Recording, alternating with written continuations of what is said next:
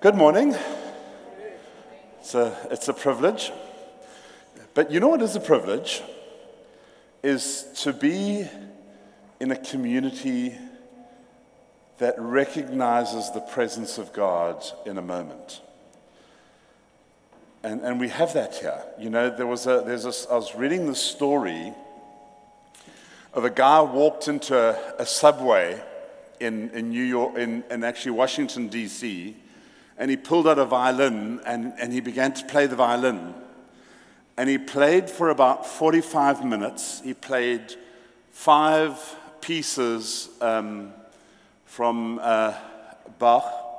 And in that time, he was given $32. What is so interesting is the people that paid him the most attention were the little children. And every little child that wanted to stop, there was a particular 3-year-old boy who was mesmerized by what was going on, and he wanted to stay and watch, and his mother kept shooing him on and moving him on, and it was the little children that recognized the moment. You see, what nobody knew was this guy who was playing on the violin had played 2 days before in Boston, and the average ticket was just under 2,000 rand to go and listen to him. The violin he was playing on was worth $3.2 million US. And the pieces that he was playing were the most intricate and difficult pieces to play on the violin that were ever composed by Bach. And nobody recognized it.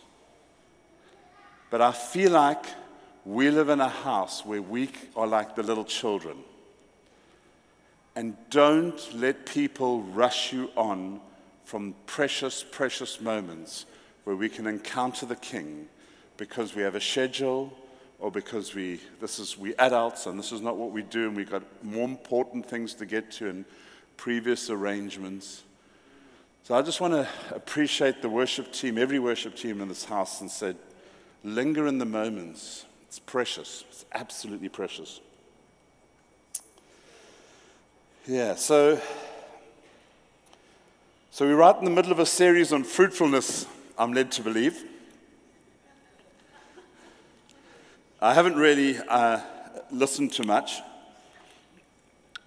and I've been meaning to catch up, but it's just been a little bit of a busy season. I did listen to Jan, and what a gift she is, eh? Hey? Yeah, oh, there she is. Come on, let's give it up for Jan. Yeah. It's just really cool that I'm not directly after her, so you can't compare me to Jan, you know. Hopefully there's a couple guys in before who sort of lowered the standard. So I don't know who was last week. I apologize if that was you. Anyway, so we're on this series of fruitfulness. And I suppose if you're going to preach on fruitfulness, you've got to do what every good preacher does and goes to John 15.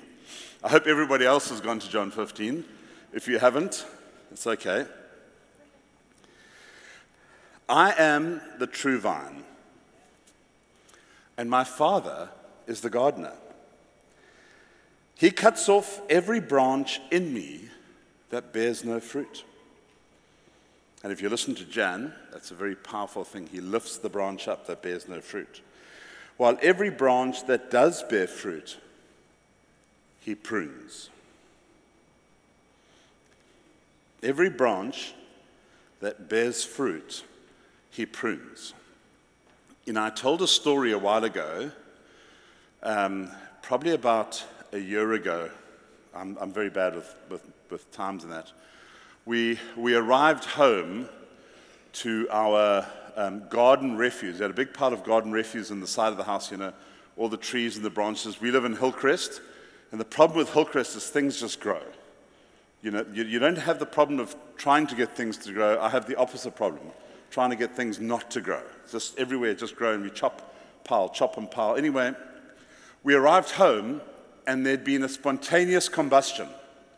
And this pile, and I kid you not, was probably about this high and sort of that big, was burning. And Mavis, who works with us, had seen the smoke. she came hearing out the house, and it's right against the house, and the wooden fence was on fire, and the fence was connected to the house, so the fire was going along the fence. So she grabbed the hose pipe and buckets, and thank goodness for Maeve, she managed to kind of put the fire out and put all this thing down. But what was this great big pile of branches and trees and bits and pieces was now flat. And I was kind of like, I am a little slow. I will just say that at the outset. You get people who are switched on, can read what God is doing. I'm the other one. I'm a little slow. About 2 weeks later, Stan was visiting, and he looked, and as we were like chatting, I'm showing him this thing. He looks and he says, "Man, there's something prophetic in this." And I thought, oh, yeah, there might be. And I was kind of like thinking about it, and I think I shared a little bit about it, but the thing was this. What I felt the Spirit of God say to me, He's saying, we're coming into a season where I am going to deal with the things in your life that from the previous seasons and the past seasons that you either haven't dealt with or haven't been able to deal with. Because that's what garden refuse is. That's what it is, the stuff from the previous seasons, the prunings, the cuttings off, is just piling up and piling up and piling up. And so I felt like, and I was like, okay, God, that's really, really cool. And then you kind of, and I think I shared it at church, and I think I have prophesied. I've shared a word here about this is a season where there's a grace on us to deal with stuff. And it kind of came from that thing of that fire, that spontaneous fire that happened, that just set alight. So we're in the season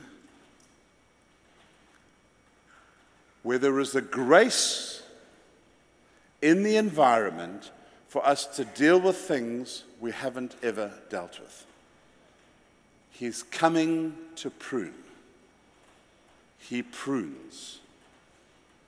And the grace is here for the hard things in your life and the things that you haven't been able to deal with, and the patterns and all these things that you've struggled with, that have just stayed with you, and even the things you're not aware of. And you're kind of like, hey, I'm just not getting anywhere. What's going on? I'm struggling. I'm not this, I'm not that. Whatever it is, there's a grace to deal with this. Because when He releases a word, He always releases the corresponding power to accomplish what that word is. So I want to just share. I want to give you a testimony in my own life how that kind of works.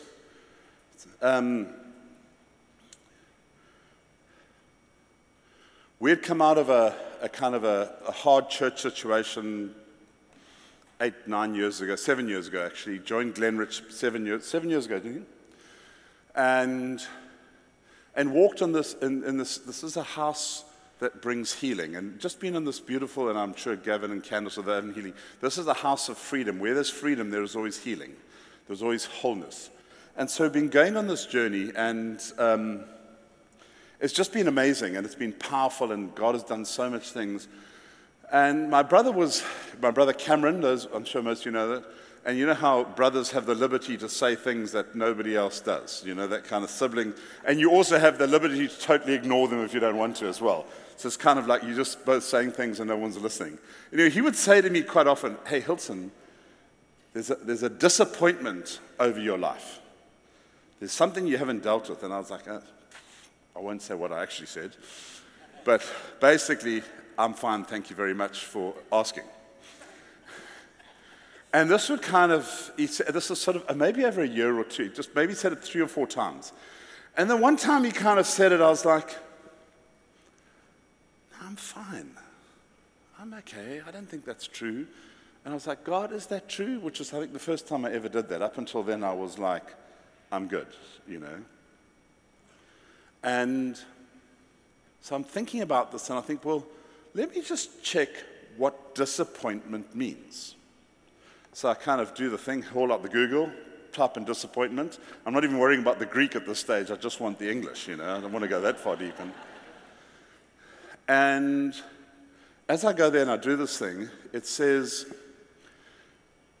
to deprive of a position, which is not what I thought disappointment meant. Like the original meaning comes from a French word. As you appoint to a position, you disappoint. You remove from a position. You deprive of a position. And that's where we get the emotion that we call disappointment is the emotion we feel having been disappointed. But then feel disappointed.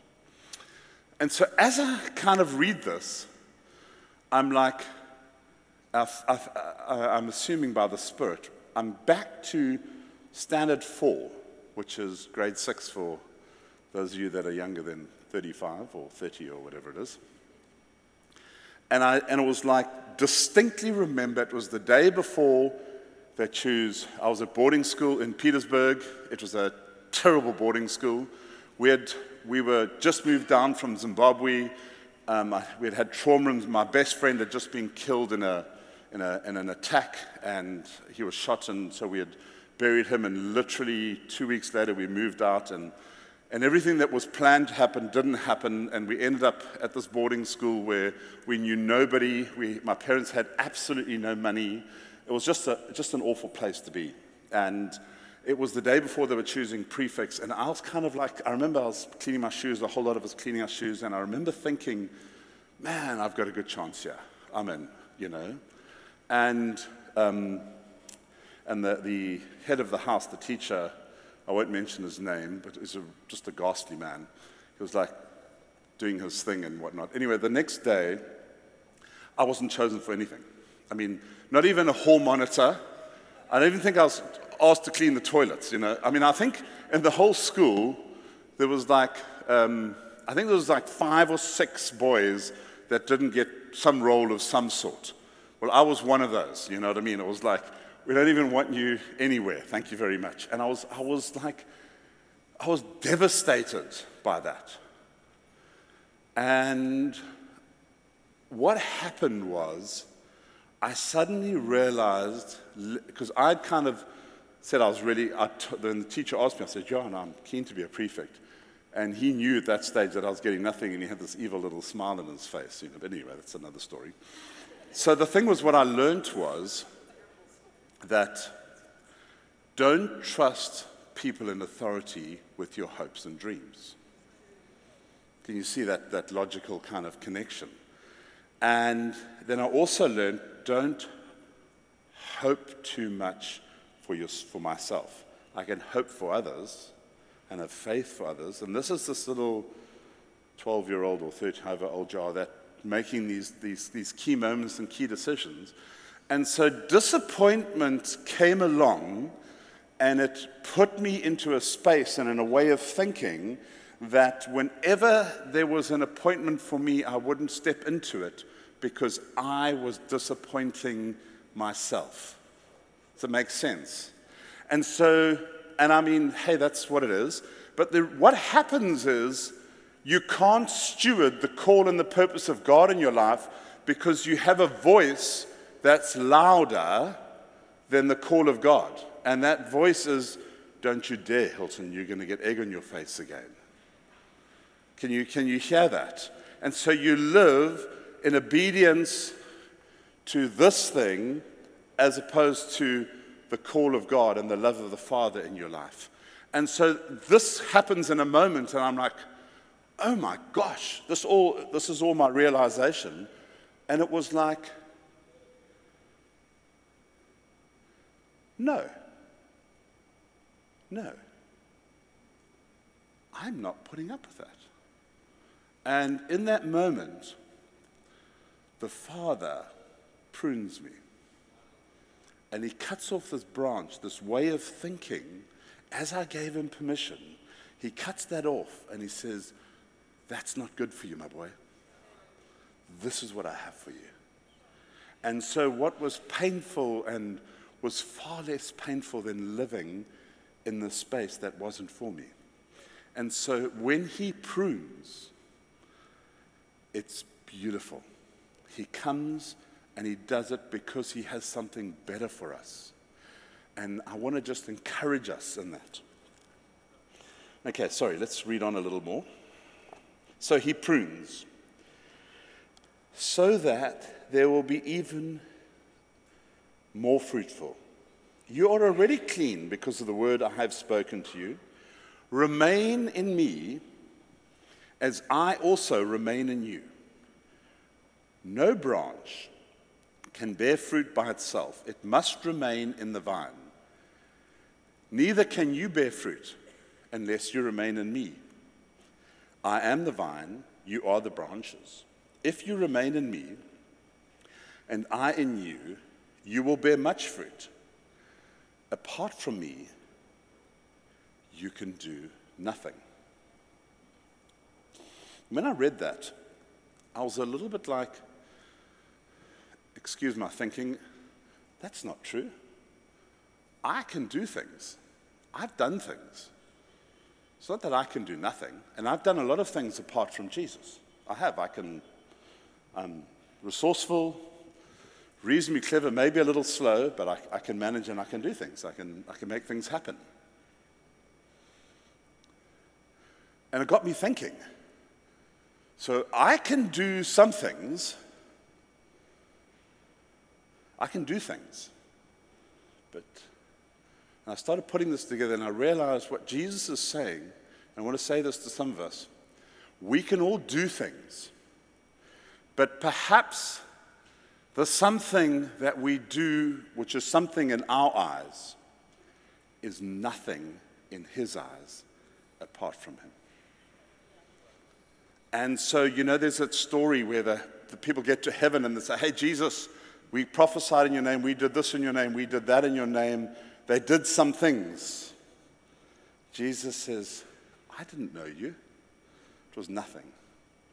And so there is a way of doing things that is a something, and there is a way of doing things that is a nothing. And I question in my own life, what is the some things and what is the nothing? And I think the difference is the connected to the vine. When I do things disconnected, I'm always doing things for my own in some way or another. And if you've been a Christian long enough, you get really clever, is that you can be doing something purely for yourself, but you can coat it in a language that makes you look like a really good Christian. We all do that. And when you pastor and you connect with people, you can see everybody does that. But at least makes ourselves feel okay, because I've got the right words and I'm feeling good about what I'm doing. But actually, it's profoundly selfish. And when we stand in his presence, it's going to be a nothing.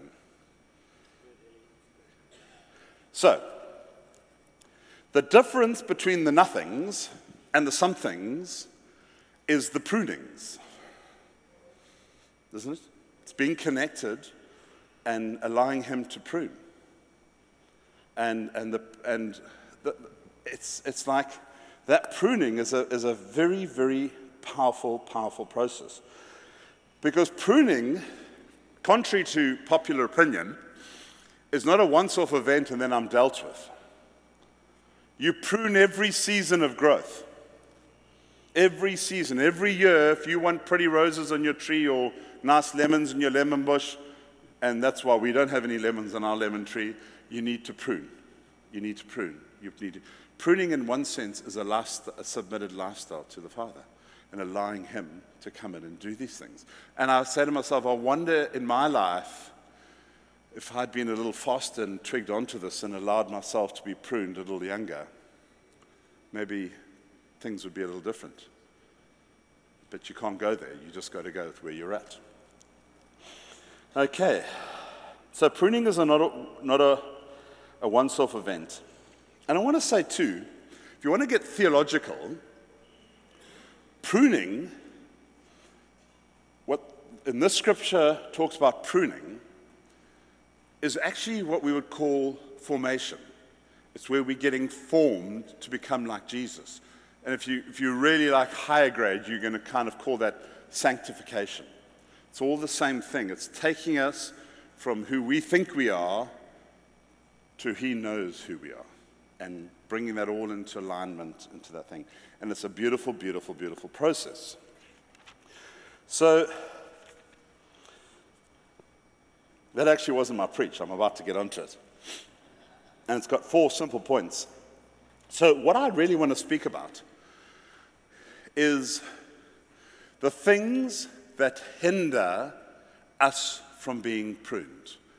The things that hinder prunings in our lives.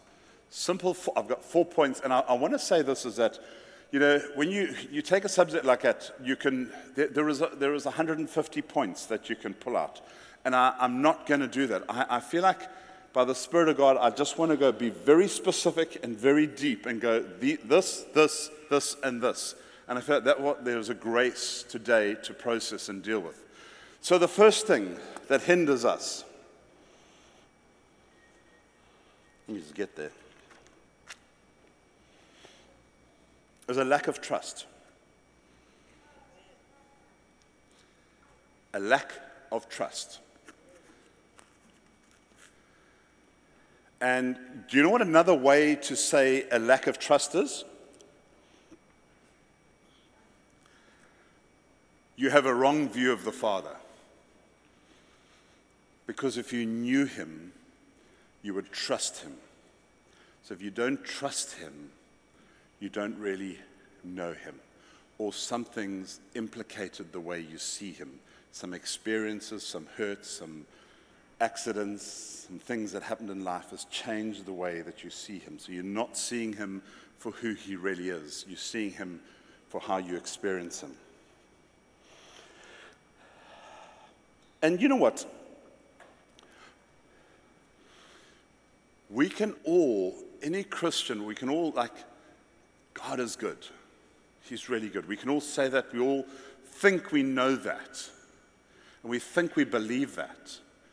But it's how we respond when the rubber's hitting the road will tell you what you really, really believe. Where you go to when you're under pressure will tell you what you really, really believe. And very often where we go to is not to him, it's to somewhere else. And it shows us what we really, really believe about him. And he's here to bring a new view of who he is to you. He wants to do that. Because when we look at this text, because if you think about it, this pruning text, this text on fruitfulness, is actually quite a hard text. It's about, this is how some people would read, this is how he's going to whip us into shape.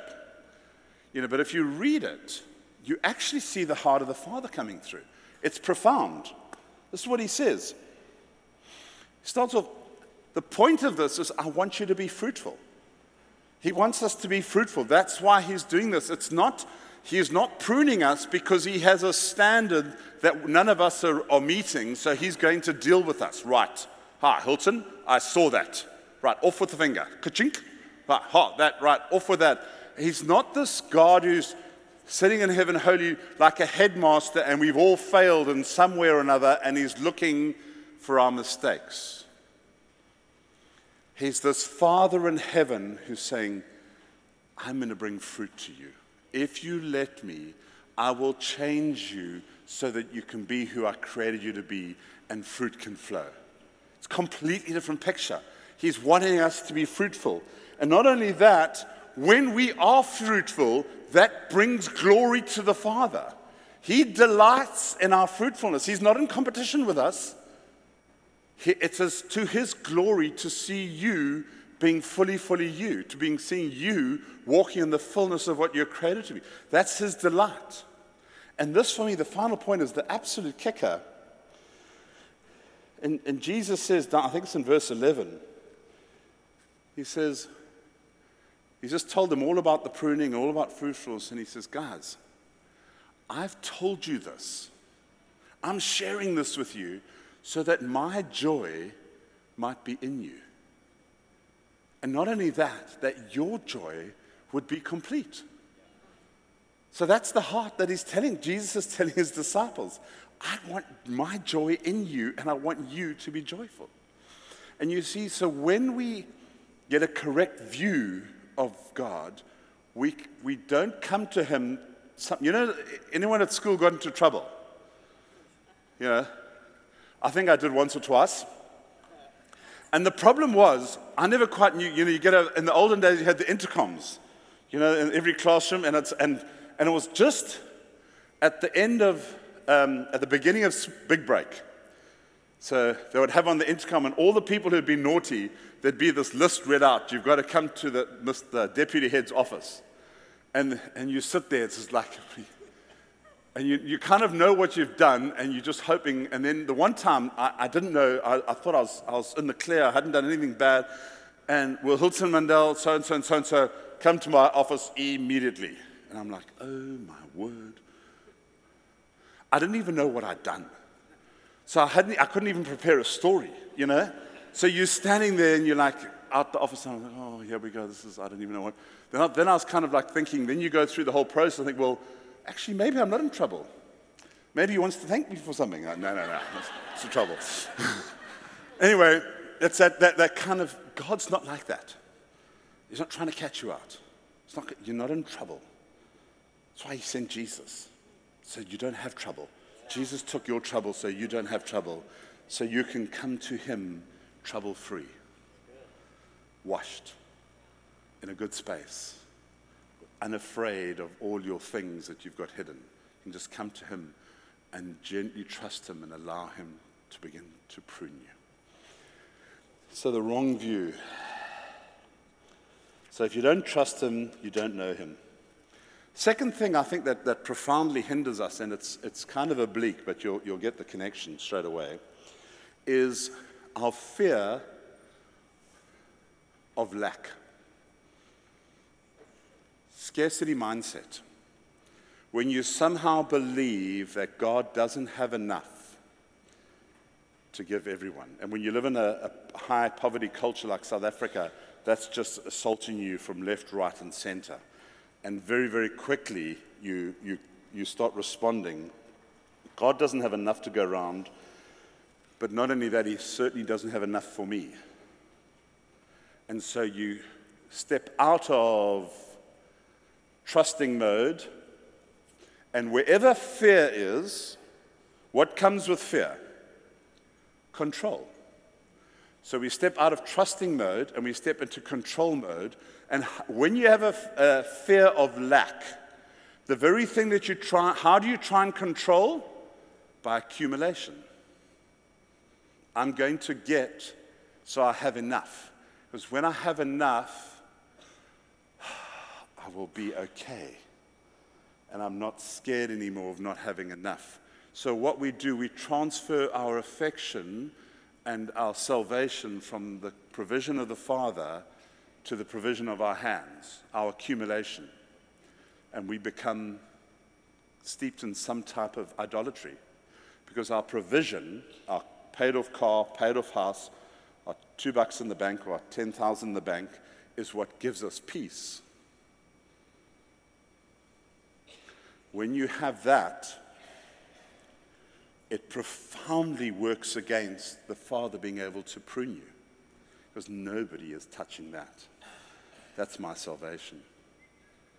And so anything in that area, you can't be pruned and you can't have dealt with. And can I just say, fear of lack has got nothing to do with the amount of money. I know people who are millionaires many times over, who carry and walk in a constant fear of lack. And I know people with $20 in their bank account that have no fear of lack, that Jesus is going to provide for them, and he does every single day. So it's not about money, but it's about where we put our salvation.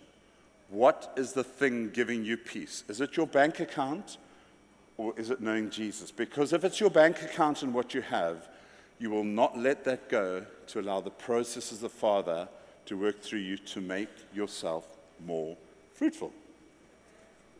And he has no problem with a full bank account. He really doesn't. He's not after your bank account. But he will deal with your idolatry.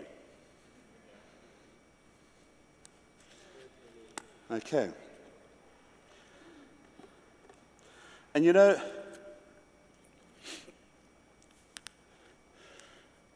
when Janine and I were been married about 4 or 5 years, we had Kate, beautiful Kate over there. Hello, Catherine.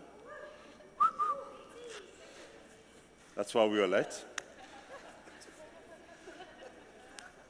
And she was like less than a year old, and we we had started a business and it wasn't going particularly well. It was really tough times, hard. We didn't have medical aid, and she was sick, so we rustled up some cash, went to the doctor, got an antibiotic, and then the next week was sick again, did the same thing, third week was sick. By the time the fourth week came, we actually didn't have any money. We had nothing.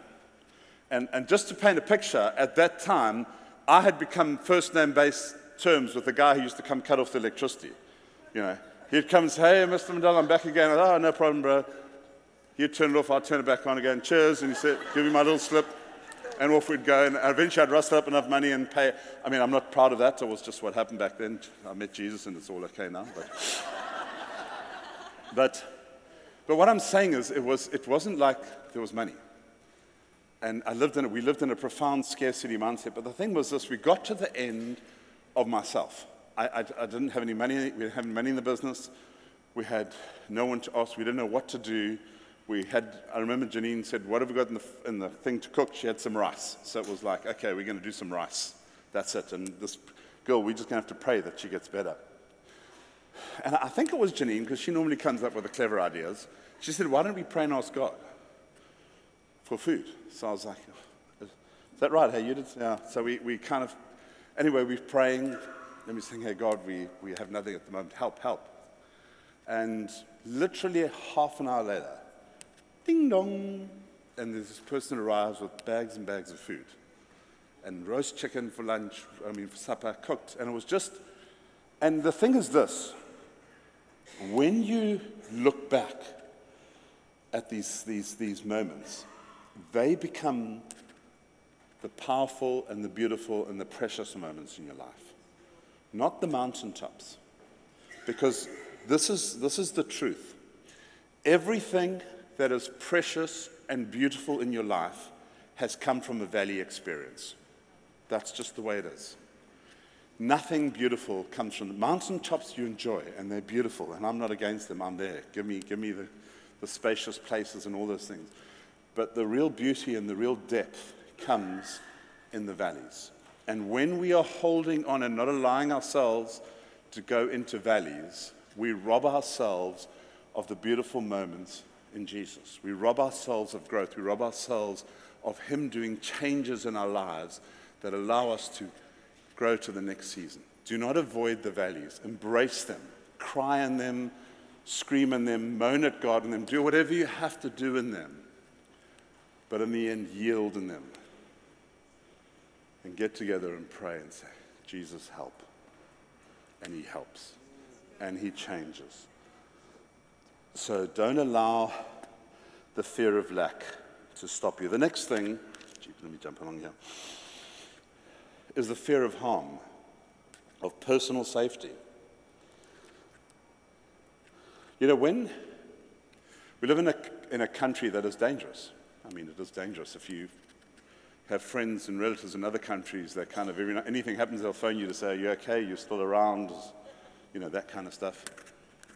It's a dangerous country. And very, very, sorry, this is just, hold on.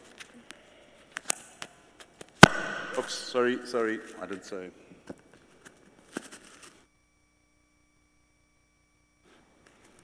And very quickly, we can, just like we do when we listen to our money, we can start listening to our safety very, very quickly. And suddenly, our safety, which we then disguise as wisdom, but its root is fear. Now, I'm not saying don't be safe. I'm not saying that, but I want to hear. Becomes the thing we listen to. And so when the Father wants to take us on a journey and wants to prune us and wants to do stuff with us, we need to go and get permission from safety, just like we need to get permission from lack. And it stops the processes of the Father working through our lives. So I just want us to be aware of that. It's very, very powerful that we need to. And what we do, like I said, is we end up labeling this fear as wisdom, because that sounds more spiritual. But at its root, there's no wisdom about it at all. It's fear. The fourth thing that really stops us is it's a broad term, but it's a need for significance. It's a need to be important, a need to get ahead, a need to walk into the call of God in my life. There's to be what God's called me to be. I've got to do this thing. I've got to be there. And it's all of those things start with an I or a me, not a he. What is he doing? What does he want from me? And so and especially I want to say to the young guys, if you're under 40, and I call young guys under 40, this somehow in God, he changes things as you get older. When you're young and you're making your mark in life, you're trying to find your zone, and you're pressing it and you're grabbing and you're trying to do your thing. And this is the thing.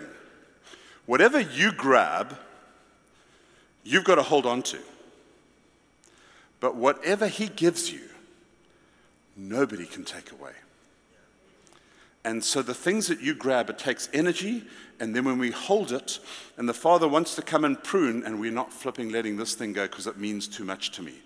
I didn't get here to let this thing go. I paid a price to do what I'm doing. No one's taking this away from me. And so we disallow the Father to prune in that realm. And at its very core, the mindset that you've got to go and get and make happen is essentially an orphan mindset. It's like, no one's going to do this for me. I don't trust my Father to do this for me, so I'm going to go and do it for myself. It's like an ambition that hasn't been settled by the presence of God. And it's like, I've got to make this happen. I need it. And when we're doing that, that becomes an idol as well. And all of these things just stop us walking, allowing God to deal with us and to process.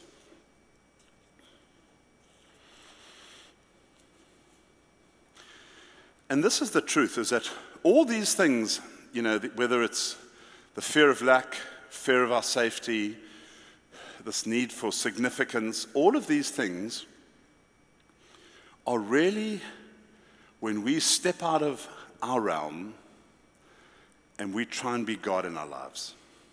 We try and do the things that the Father wants to do for us, that the Father knows better, that he wants to do for us. We're trying to do that. We're trying to get promotion.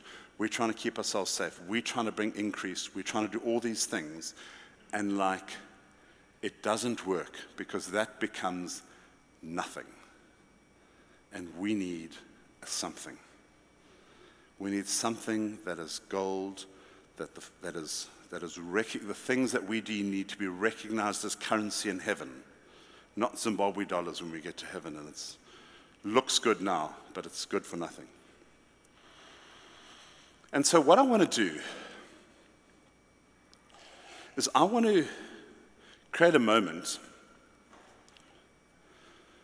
Greg, would you mind coming up and just create a moment? Because this is not a ministry moment. This is not a space where you get someone to pray for you and to fix things, or to presence of God to come. This is a moment between you and God. I want to invite you on a journey. Maybe some of you are already on the journey, and that's beautiful. But I want to invite you to come on a journey as I've been with my Father, and allowing him to prune me, allowing him to set me up for success, allowing him to do things in my life that make me more fruitful.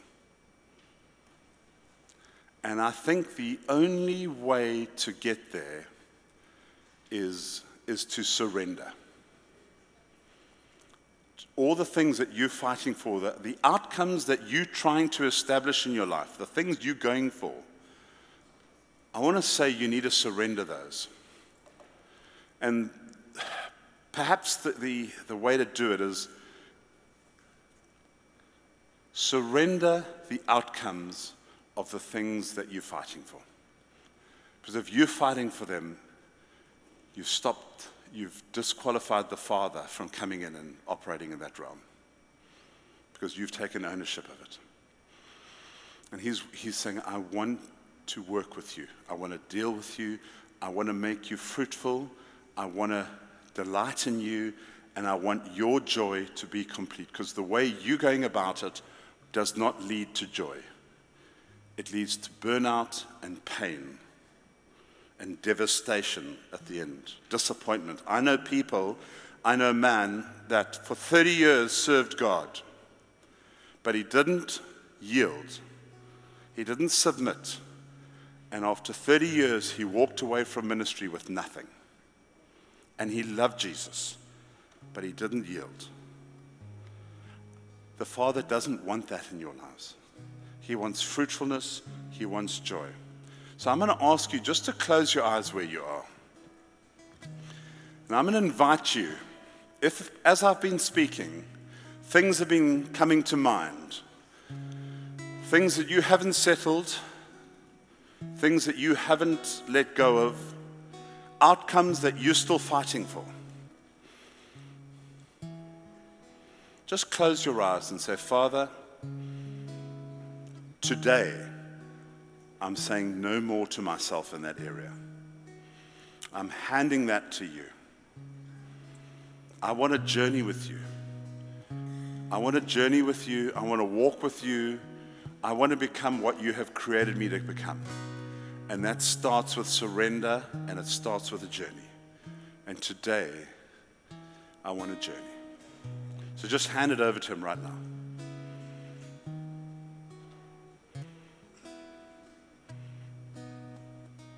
Father, this thing that I've been contending, this thing that I've taken ownership of, that's not mine, I give to you right now. I give the outcome to you, and I open my hand. So just open your hand and let it go. Say, Father, prophetically, as I open my hand and let this go, it's yours. It's yours. I want to trust you. I want fruit that is something, not fruit that is nothing. I want your joy inside me so that my joy is complete. I want to bring glory to the Father. And all these things happen by me surrendering. So I surrender the outcome today. In Jesus' name.